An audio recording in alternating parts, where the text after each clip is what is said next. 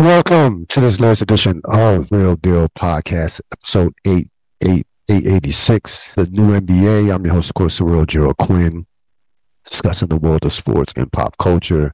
Of course, we are finally set with the NBA Finals. It'll be the Nuggets and the Heat on Thursday in Denver. Denver has home court, of course, with Boston falling in 7 games. Should be a fun series. We will discuss that series. We're going to discuss the finals later on in the podcast because we got to get to the carnage that still remains at the what used to be called, not the Boston Garden, but it's, at the TD Bank Center. They changed the name so many times I can't even keep up. It used to be the Fleet Center. But the carnage that's left in Boston. And I was thinking about this. I think I'd rather be swept. I think I'd rather be swept than to be down 3-0, come back and get spanked on my own home court by 20 points or 19 points. I think I actually rather be swept. I think I'd rather get swept. I mean, because if you get swept, listen. If you get swept, it's clear that your team just wasn't good enough. You might need to make a coaching change. There's clarity to getting swept. There's no ifs, ands, or buts. There's no there are questions. Your team has questions, but you should know the answers to those questions. With coming back from a 3-0 deficit to tie the series and then to get smoked at your home, in Game 7, it's just it just doesn't make sense. It just doesn't make sense. And it clearly described none of this series as a whole was very bizarre. It didn't make sense, but it made all the sense in the world. Before we get to Boston, because I had plenty on Boston, got a lot on the Celtics. We had the deep dive on the Celtics. Miami clearly, I don't want to hear today that Boston was a better team. They're not. Was Boston a more talented team? Yes. Would I rather have Boston's roster than Miami's roster? Yes. Shit. I'd rather have Boston's roster than probably anybody else's roster in the league, to be honest with you, with the type of talent, young talent that they have and depth that they have coming off the bench. The bottom line is Miami was and is a tougher basketball team. Miami was tougher than Milwaukee. They were tougher than the Knicks, and they were tougher than the Heat. And there is something to be said about mental toughness. But what is toughness in professional sports in 2023? Toughness is not getting in somebody's face, rah, rah, rah, all that bullshit and barking. No. That's not toughness. Toughness is losing a heartbreaking loss at your home place when you are literally 0.1 seconds away from the finals at home, having to fly to Boston, basically being on the cusp of being on the worst part of history as far as NBA history, going a 3-0 lead, bouncing back and taking it to a team that was favored to get to the finals, taking it to a team that was favored to win the championship, or was the second favorite behind Milwaukee to win the championship before these playoffs began in terms of the Boston Celtics.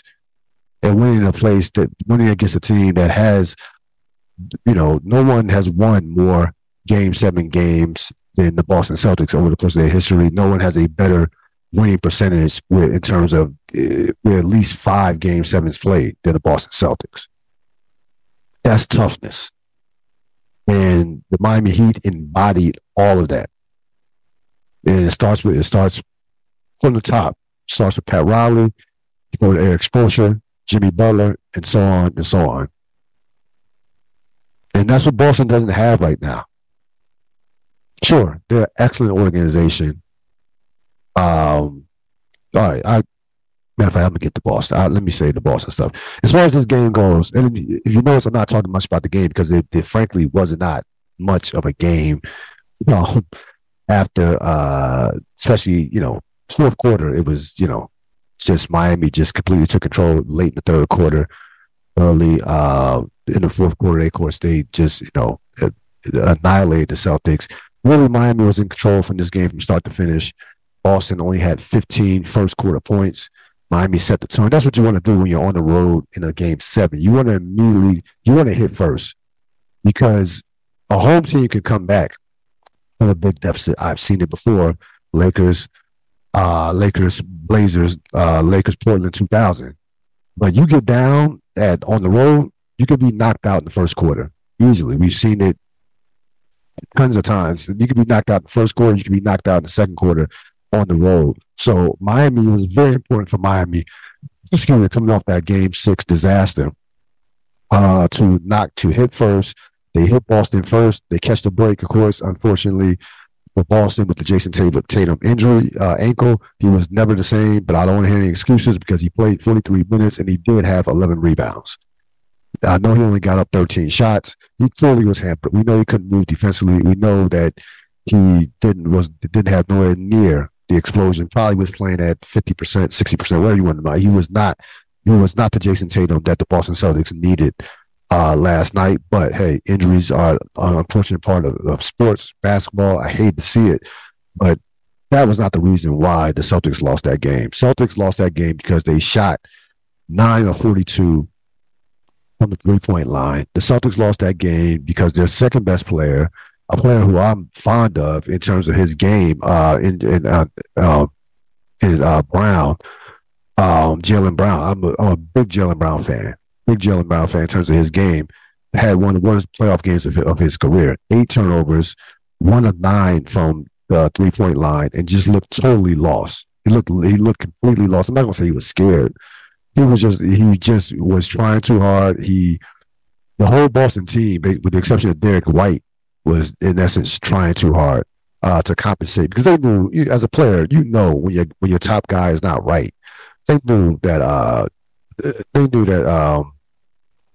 Jason Tatum wasn't right, and they knew that they would have to pick it up for them to have any chance of winning that game. But Boston, just came out, and they finished 9 for 42 from the 3-point line. They started the game 0 for 12 from the 3-point line. You had Shaq back in joke saying, basically saying, I don't know if it was this is the halftime or in the post game, and the after show, basically saying, if someone kept shooting after 10 missed shots or 12 missed shots, I'm gonna punch that dude. I'm gonna punch him in the face. Like, stop shooting threes. If they looked for a second, I thought they were going to seriously challenge for Houston's record for the 27 straight missed threes back in 2018. They were missing threes at that rate, that poorly. They eventually made a couple in the second quarter. They had a 26-point second quarter to kind of like stabilize the game. Miami, but again, I never thought that Boston was in this game, that Boston was ever going to win this game. You give Miami all the credit in the world.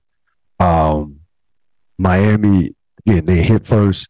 Caleb Martin, who should have been the MVP of the Eastern Conference, and I'll talk more about that, but he should have been the MVP of the Eastern Conference. He was phenomenal. He had like 26 and 10. 26 and 10, 25 rebounds the last 2 games. For the series, he goes 19 and 6, 60% from the field, 49% from the 3-point line. He was there. He was clearly the most consistent player. And again, but it comes down to name recognition. Nobody knows who Caleb Martin is if you're not a serious basketball fan. So I said it on my text thread. Caleb Martin should get it, but Jimmy Butler will get it. Jimmy Butler beats Caleb Martin out by 1 vote for the MVP. And I think for the MVP, the Eastern Conference MVP, they need to treat that like the NHL treats the Conn Smythe. Because the reason why Jimmy Butler won it was what he did previously in the previous series against Milwaukee and also New York. So let's make it an award that celebrates the entire Eastern Conference, that's a culmination of the entire Eastern Conference playoffs. Similar to, like I said, what the Conn Smythe is a culmination of the entire Stanley Cup playoffs, and you get rewarded for that. You don't just get, there's no Stanley Cup Finals MVP. There's just a Conn Smythe is the whole shebang, the whole entire playoffs in the NHL.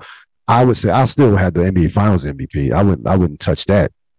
because the finals is a separate entity versus the rest of the playoffs. But I think for the conference finals MVP, you can accumulate the first 3 rounds and judge it by that. Because that's why Jimmy Butler won the award. He won the award for what he done in the previous series. He had in essence 3.5 good games. He had a good game 1, good game 2. They didn't need him in game 3. He didn't play well in game 3. Games 4 and 5, he was terrible. Game 6, he was terrible up until like the last quarter, the last 2 minutes. The last quarter, he had 15 points. In this game, he was solid. He had a very good game. In this game, made some big shots. Made some big shots in the third quarter, and finished it off in the fourth quarter. But he had a very good game in this game. So I would say he had 3.5 good, 3.25 good games. Caleb Martin was solid, was consistent throughout this entire series. The only reason Jimmy Butler averaged more points because he took more shots than Caleb Martin, which is expected. He is Butler is their number 1 guy. That's the only reason. I mean, Butler for the series averaged 24 points. Caleb Martin averaged 19. And the only reason, like I said, the only reason he averaged more points was he took more shots. But as far as efficiency, as far as who was the guy that hurt the Celtics the most in this series, it was Caleb Martin. And I guarantee you any Celtic would in their right mind would tell you that if you gave him the truth serum. But, Caleb Martin eventually is going to make, if he keeps playing like this and has a good year next year, he's going to get his money.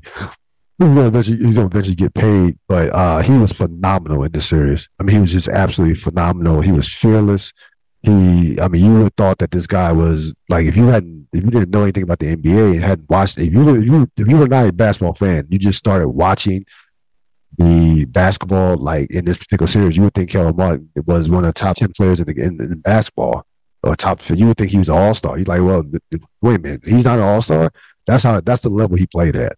Again, he was absolutely fearless in this series. And, Miami, they are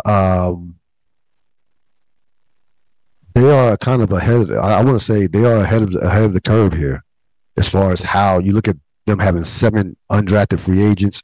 Look at guys like Martin, Vincent, Duncan Robinson was great. I thought Duncan, especially last 2 games. I know he missed 2 big threes in the last game, but they don't even sniff that comeback isn't possible in game 6 if not for Duncan Robinson's fourth quarter. Some of the plays he made, some of the shots he made. You saw Duncan Robinson taking people off the dribble, cutting, passing. He blocked the shot last night. Maybe that was game 6 where he blocked a shot and then took someone off the dribble. But Duncan Robinson was great in this series.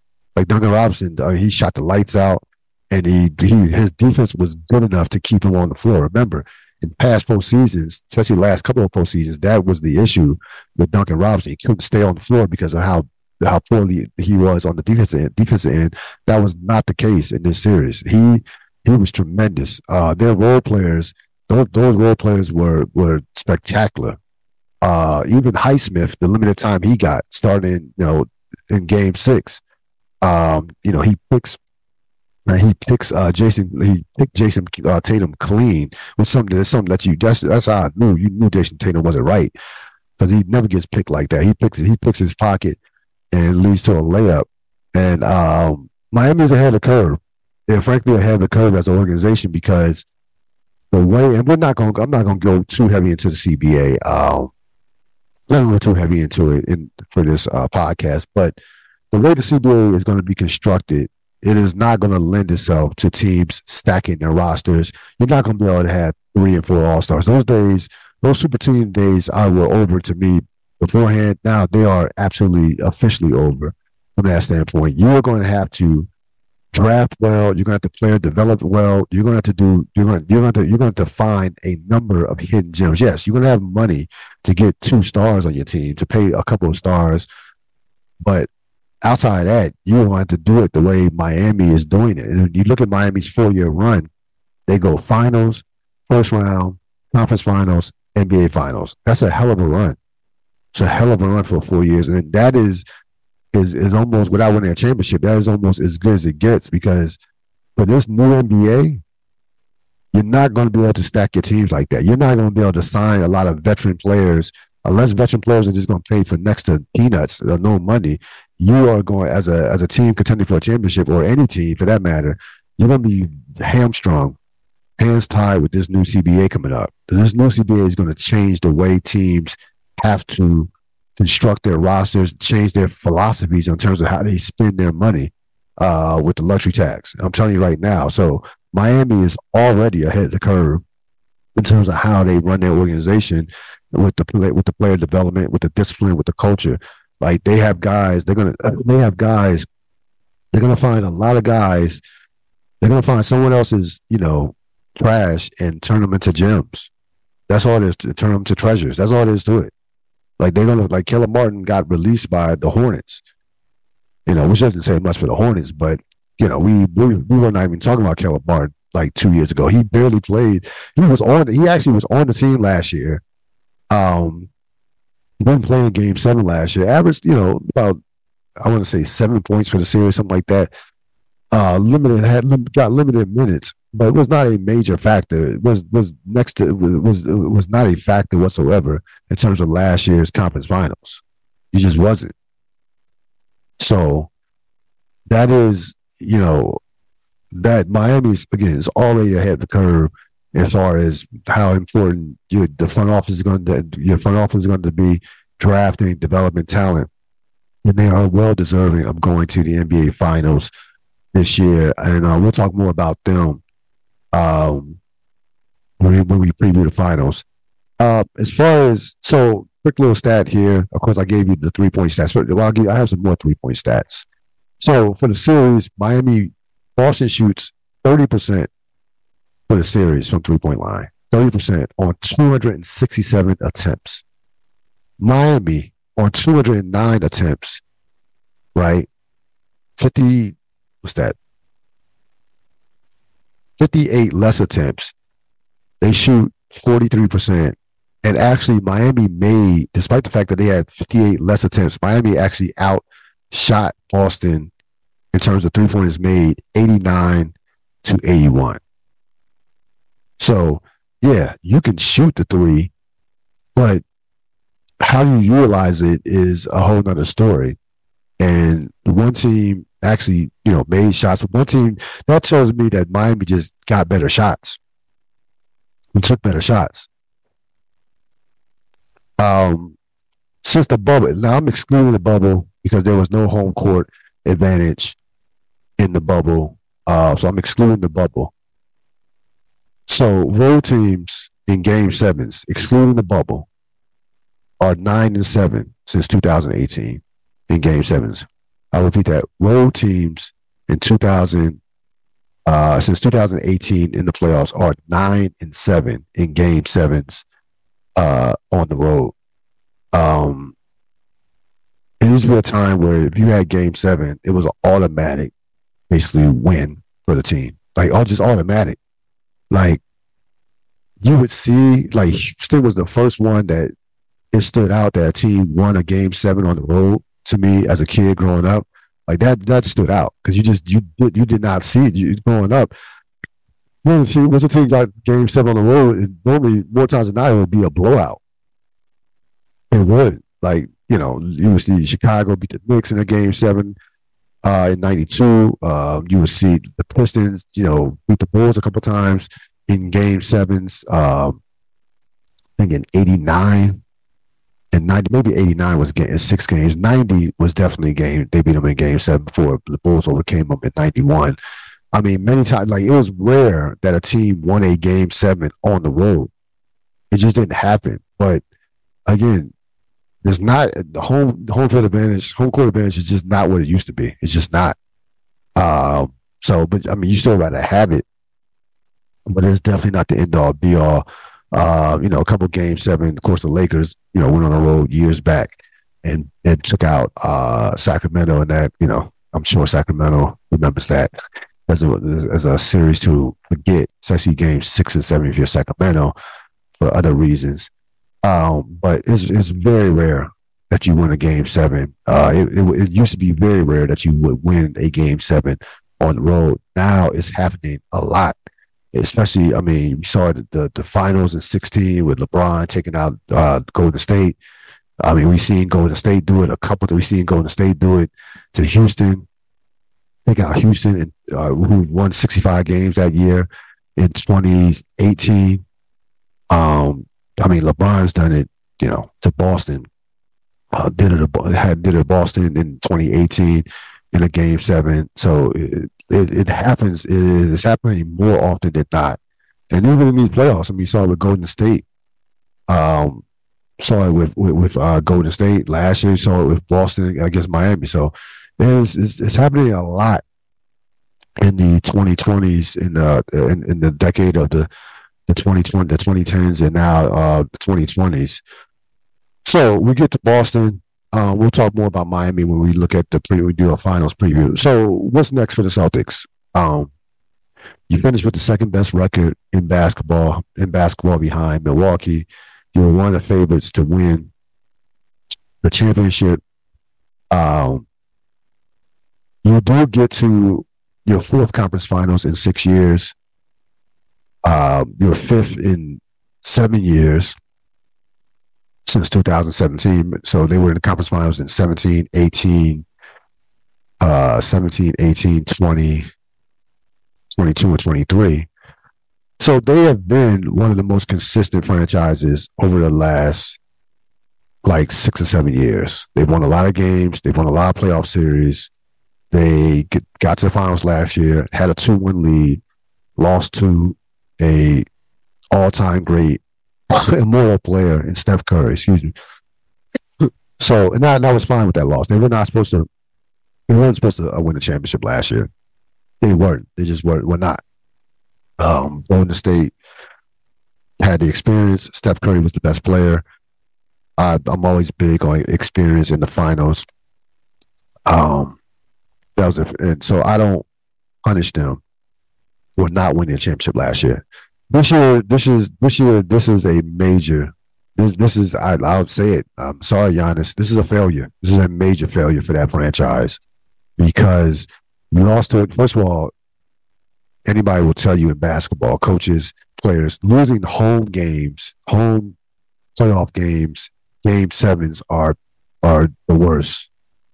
That's if you have a home playoff game, a home Game 7, that means that you're probably the better team and were the better team in the regular season, and that's a game that you should win. So those are rough losses. Injuries were standing again. This series was not lost because of Jason Tatum's ankle. This series was lost in games 1 and 2.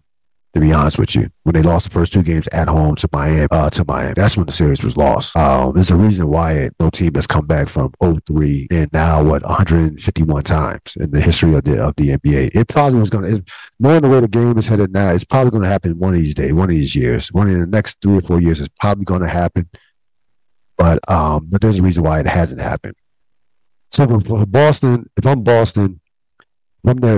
if I'm ownership, Brad Stevens, the people that call shots, I'm not. You cannot panic.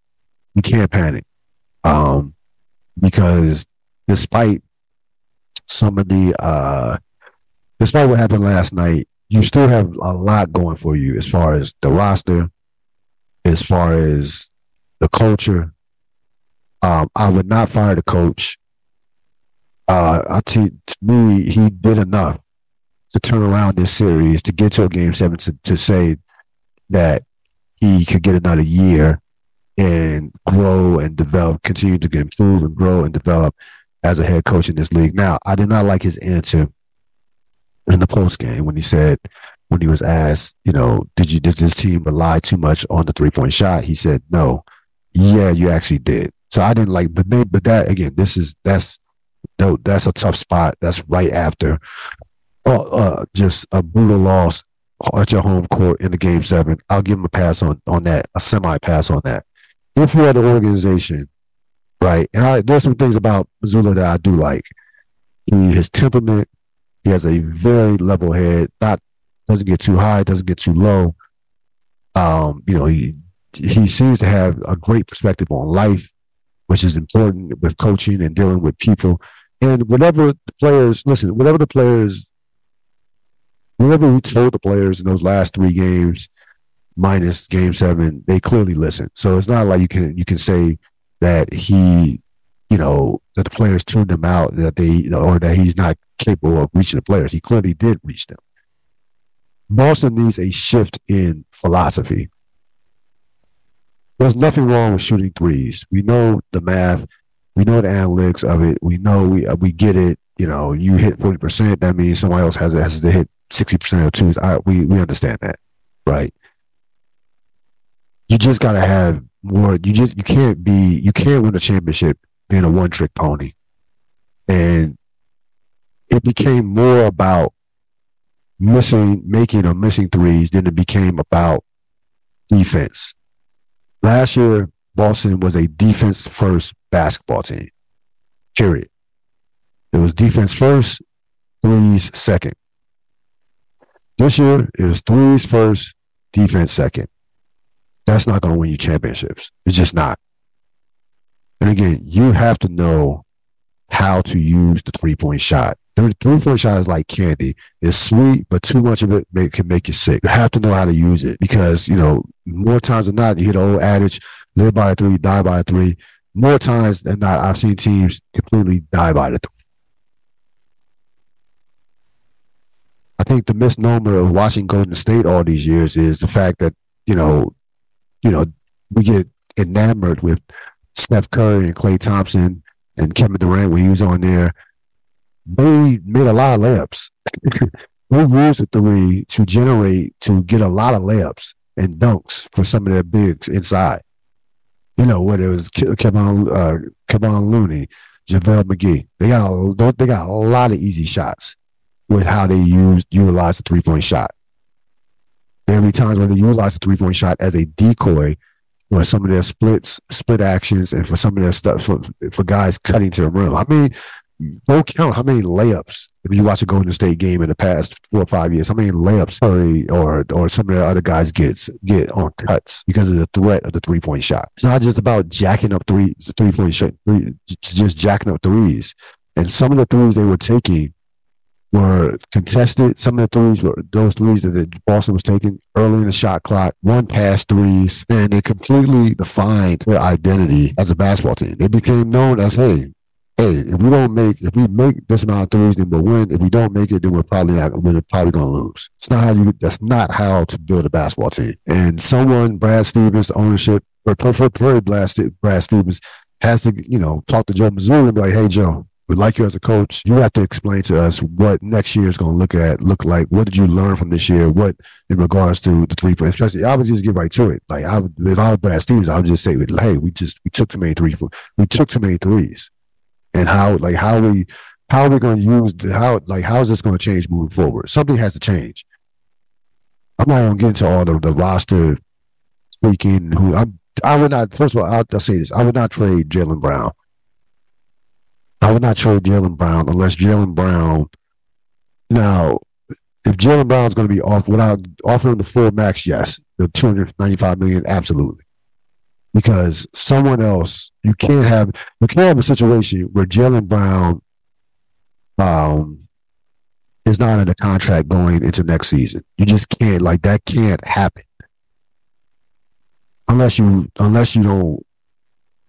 feel like you want to trade him right now, which I don't think they do. I'm not breaking up the Tatum Brown twosome. I'm not. They're too young, too talented. There's a clear number one and a clear number two. You're not getting a better number two than Jaylen Brown, especially with the new CBA, and can afford to keep some of the players that you need for your core. You're just not. Jaylen Brown is going to be probably the best number two that you can get. You're not getting a better number two. So you trade for him, and then you have to, again, that's chemistry. You have to you have to bring in some new guys to learn a system like that. No, that twosome is fine.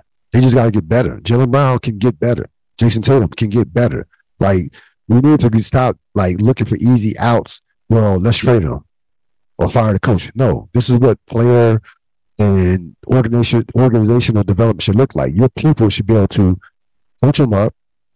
Or if you're a general manager, the coach can get better. Everybody can get better. If everybody gets better, they don't have to try to make all these moves out of panic. and emotional and frustration.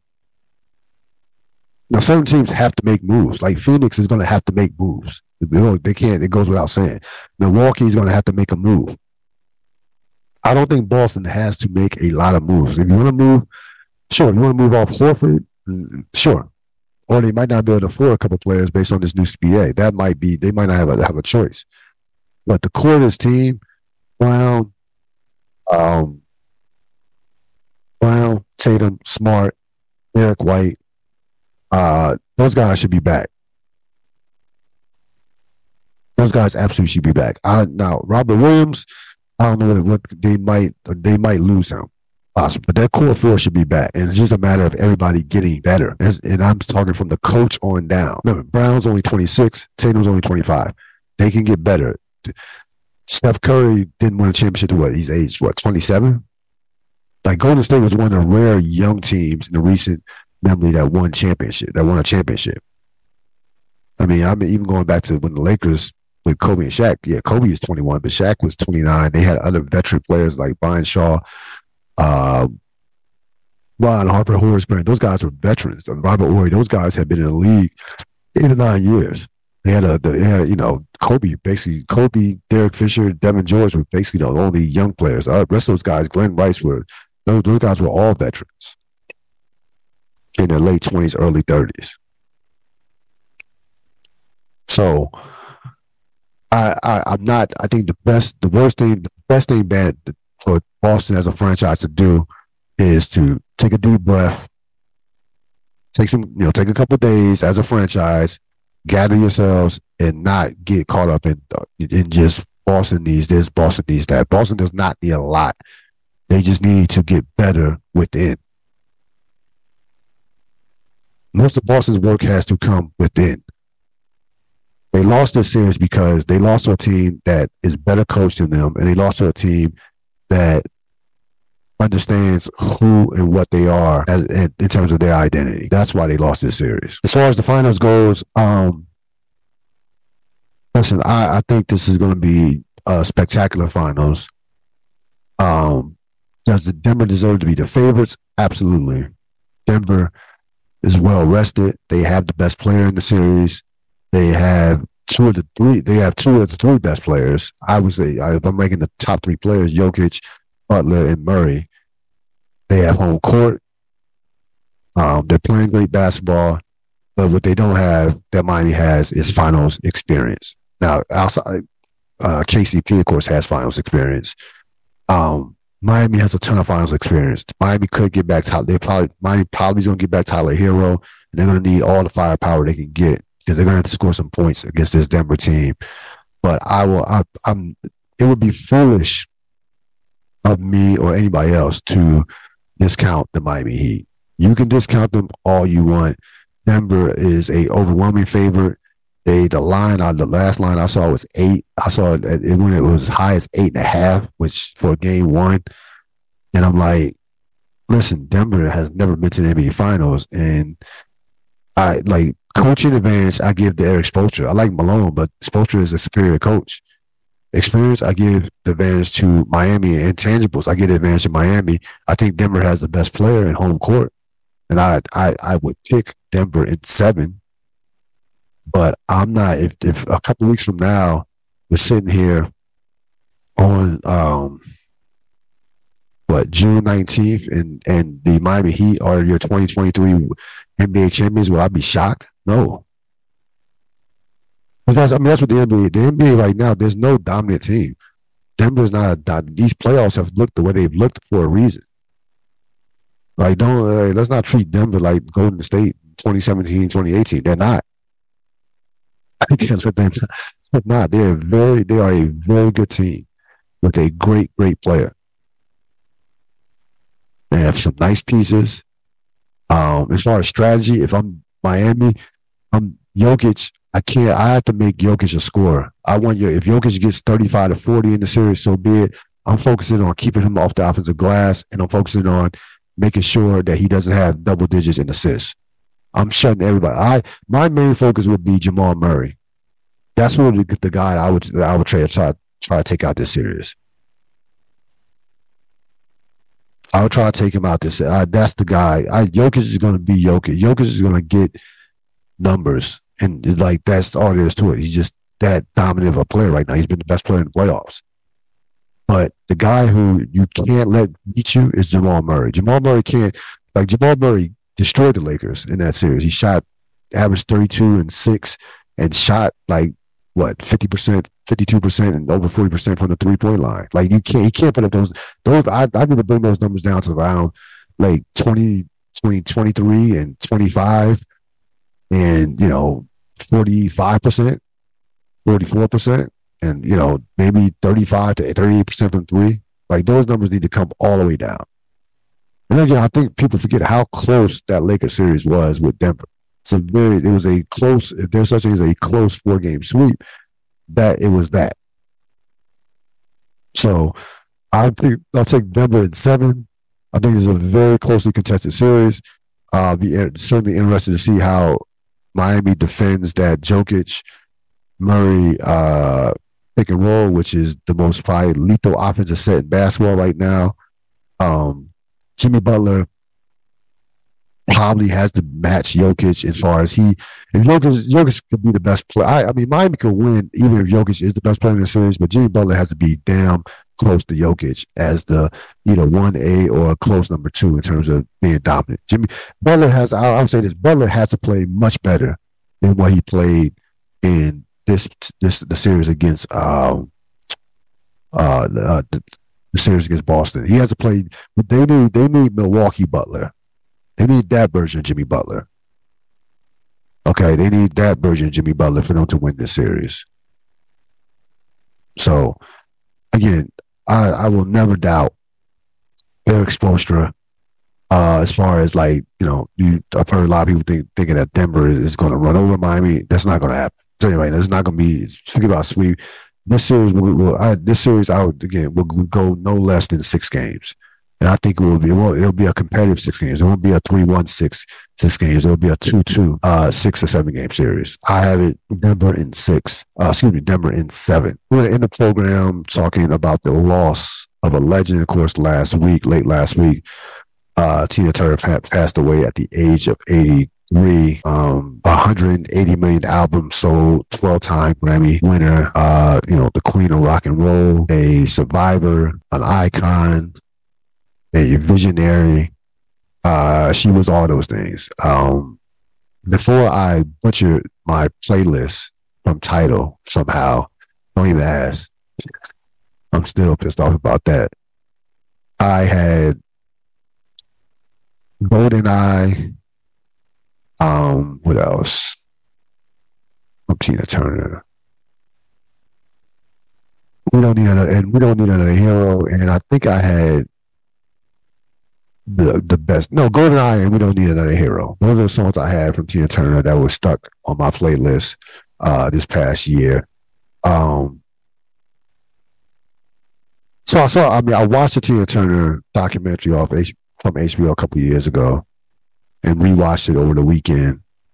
And you forget she was actually 83 years old.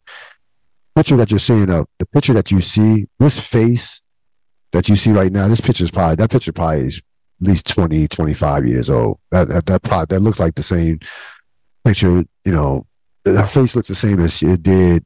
This picture looks like she did when she was getting interviewed by Larry King in 97. It was somewhere that looks like late 90s, early 2000s. That's the vision that I always had, the picture that I always had of Tina Turner. Like I never thought this woman would ever age. So when I saw the documentary, it was kind of throwing back a little bit, but a little bit. Of course, yes. As you get old enough, it doesn't matter. How much you take care of yourself. You're going to age and things, wrinkles, things of that nature. She still, and for somebody 83, she looked phenomenal. I'm not trying to say she looked bad, but this is the vision picture that I always had of Tina Turner, who just defied everything. She performed like well into her 60s, maybe even early 70s. She was performing.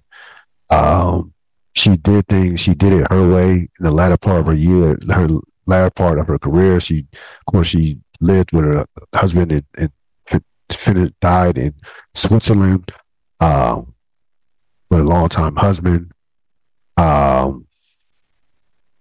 She, I would say the thing that jumped out to her, it was just, that jumped out for me is just like the reinvention when she broke off from Ike Turner, and what that took. I don't think people realize, like, once she got her name, she was doing Vegas. She was on the Vegas Strip, Cabaret, Hollywood Square. She was doing anything for money as far as performance, because she was no longer had the comfort from a financial standpoint. Sure, of course, she went through hell with the domestic violence from Ike Turner, but from a financial standpoint, she had to do it. She had to do it on her own in a sense. And remember, she's doing this, like, she's late 30s, early 40s, normally at a time when, like, women performing, like, normally at a time where people will be trying to tell you, put you out the pasture, to be honest with you, in terms of where she was at, in terms of where, like, a lot of performers are at in their careers, or some performers were at in their careers. I mean, a lot of people thought that, the best of her was Ike and Tina. And when she comes out, in 85, what's love got to do with it? And, her, she just, the latter part of her career, the post Ike Turner, when she cuts her hair, reinvents herself, that was just that was another chapter, a new chapter in what was a just iconic career from basically from start to finish. And like I said, I look back at her catalog as far as individual albums. It was not even Private Dancer. I don't consider that to be a classic album per se, but I think where she separates herself from a lot of artists is her songs were albums. Like GoldenEye to me was like an album. When I listened to Simply the Best, it's like an album. We Don't Need Another Hero was like listening to an album. That's how layered and powerful these songs that she had, and how gifted, how great these songs were. So it doesn't matter if you don't have, it doesn't matter if you have classic albums. If you're delivering those level of hits, and that get played endlessly and still to this day, that's when you're at another level. And she, she would have fit in perfectly with this time, with how artists, can become stars without having great albums. You just need hits. You have a number of hits, you're good. Like Drake hasn't had a classic album, just a bunch of hits. But again, she, survivor, icon, visionary. She was all those things, and lived a complete and full life. Tina Turner, dead at the age of 83. That's going to wrap it up for this latest edition of the Ril Dil Podcast. This podcast will be up by tomorrow. We will do a podcast. We'll do a Sunday podcast. We'll look back at Game 1 finals and also preview Game 2 on Sunday. I'm thinking, on Sunday. So I will see you. You will hear from me later on in the week. Enjoy the rest of your night, the rest of your week.